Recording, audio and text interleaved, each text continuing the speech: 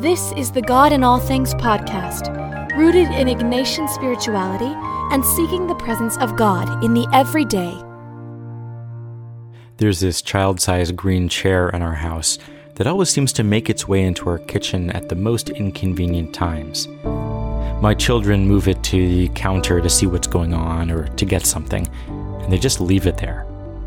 I invariably bump into it or it blocks a drawer, and I constantly find myself shoving it aside while I'm trying to cook or clean. For me, the green chair represents the daily frustrations and inconveniences of parenthood. It symbolizes those things that nag at me and get in the way. And like the small chair, just below my range of vision, it surprises me as I run into it.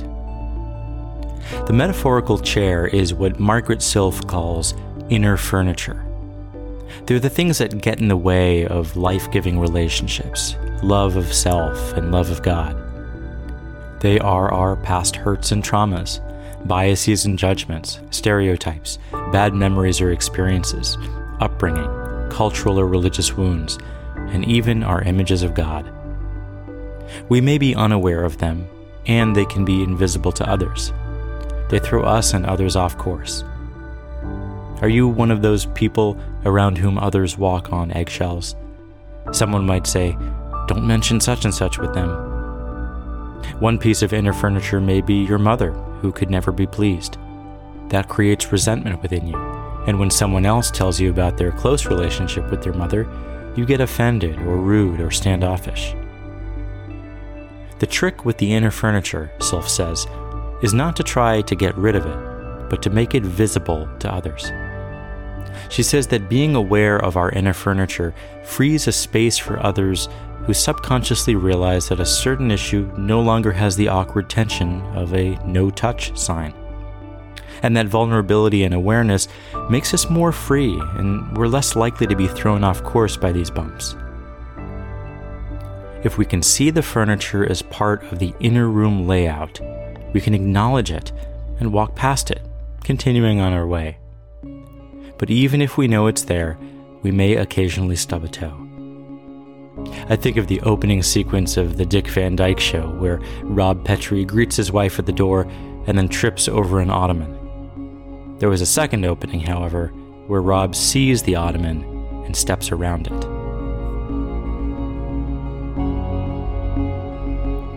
There are countless examples in the Gospels of people's own inner furniture that got in the way of their life with God.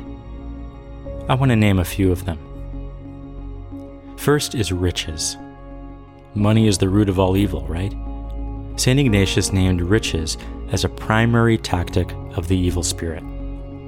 There's the well-known gospel story of the rich young man in Matthew 19. When the man asked Jesus what to do to inherit eternal life, freedom, Jesus said to follow the commandments and to give his money and possessions to the poor. The passage says, "He went away grieving, for he had many possessions." Riches were his inner furniture, an impediment to a life of freedom. We call this inner furniture because money or things are not inherently bad. It was the young man's inner clinging to them that put a stop to an even deeper relationship with God. Another example in Scripture is power. For many, power can have the size of an armoire or a giant sectional in your inner room. Power is about ego, and the ego is driven by the evil spirit. It focuses on classifying relationships and creating hierarchies. The Pharisees and the Herodians tested Jesus' loyalty when they questioned him on taxes in Mark 12. They sought to trap him and create a power dynamic over him. It was not about the way of God, as they claimed.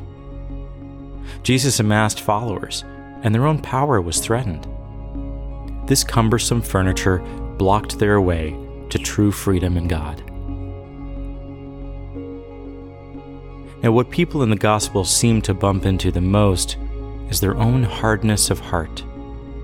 This does nothing to build up relationships of care or dignity. When the Pharisees carefully watched if Jesus would heal on the Sabbath, in Mark 3, it says, he was grieved at their hardness of heart. After he heals, the story concludes saying, the Pharisees went out and immediately conspired with the Herodians against him, how to destroy him. And when they questioned him on divorce and how Moses permitted it, in Mark 10, Jesus says, because of your hardness of heart, he wrote this commandment for you. In John chapter 8, the Pharisees test him again, bringing to him a woman caught in adultery and reminding him that the law says to stone such a woman.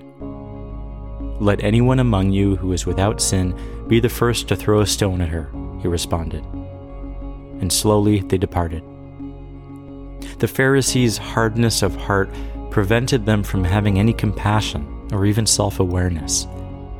They could not see the discarded furniture that had piled up in their inner room. One commentary on this passage imagines that the way Jesus treated this woman was inspired by what he saw in his dad, Joseph, when he refused to allow Mary to be stoned after her scandalous pregnancy.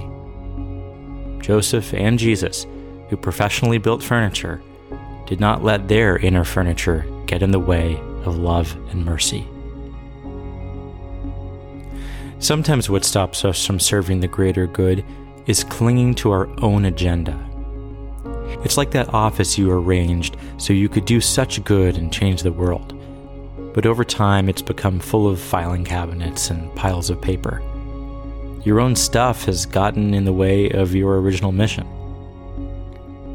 In Luke chapter 9, a well-intentioned person comes up to Jesus and says, I will follow you wherever you go. And Jesus says, this is going to be tough and you may not sleep much. And another well-intentioned person wishes to follow Jesus, but says, first, let me go and bury my father. And another says, let me first say farewell to those at my home. All these people are deprioritizing Jesus' call to love God and neighbor. They make excuses dictated by their own agenda. Living a life for love is radical. And finally, there's the furniture of offense. After Jesus' bread of life discourse in John chapter 6, some of his disciples say, this teaching is difficult. Who can accept it? Does this offend you? Jesus responds. No doubt some of the Jews listening to him speak about eating his body and blood were offended. Jews were forbidden from consuming blood, and for Jesus to equate himself with the Paschal lamb at the Passover meal might have also been offensive.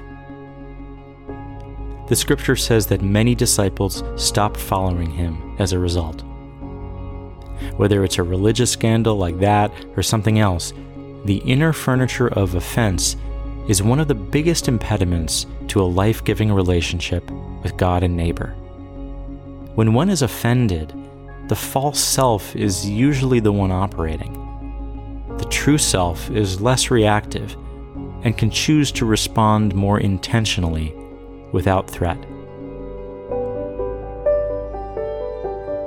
Our true self is aware of the inner room's layout and can navigate with more awareness of one's hang-ups, baggage, and blockades. Whenever we experience a perceived threat in a relationship, a sense of resentment or resistance of some kind, we should ask ourselves, what is the block here?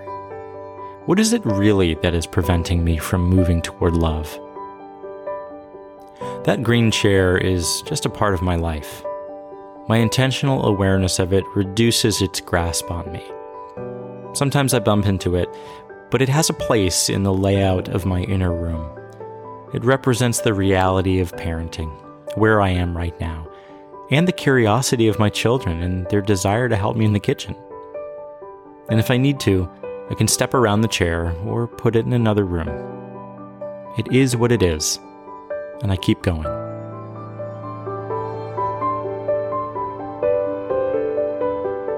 For more, visit godinallthings.com. And if you feel the God in All Things podcast has enriched your life in some way, do me a favor and make a review on Apple Podcasts. It helps spread Ignatian spirituality to an even wider audience. Thanks, and God bless.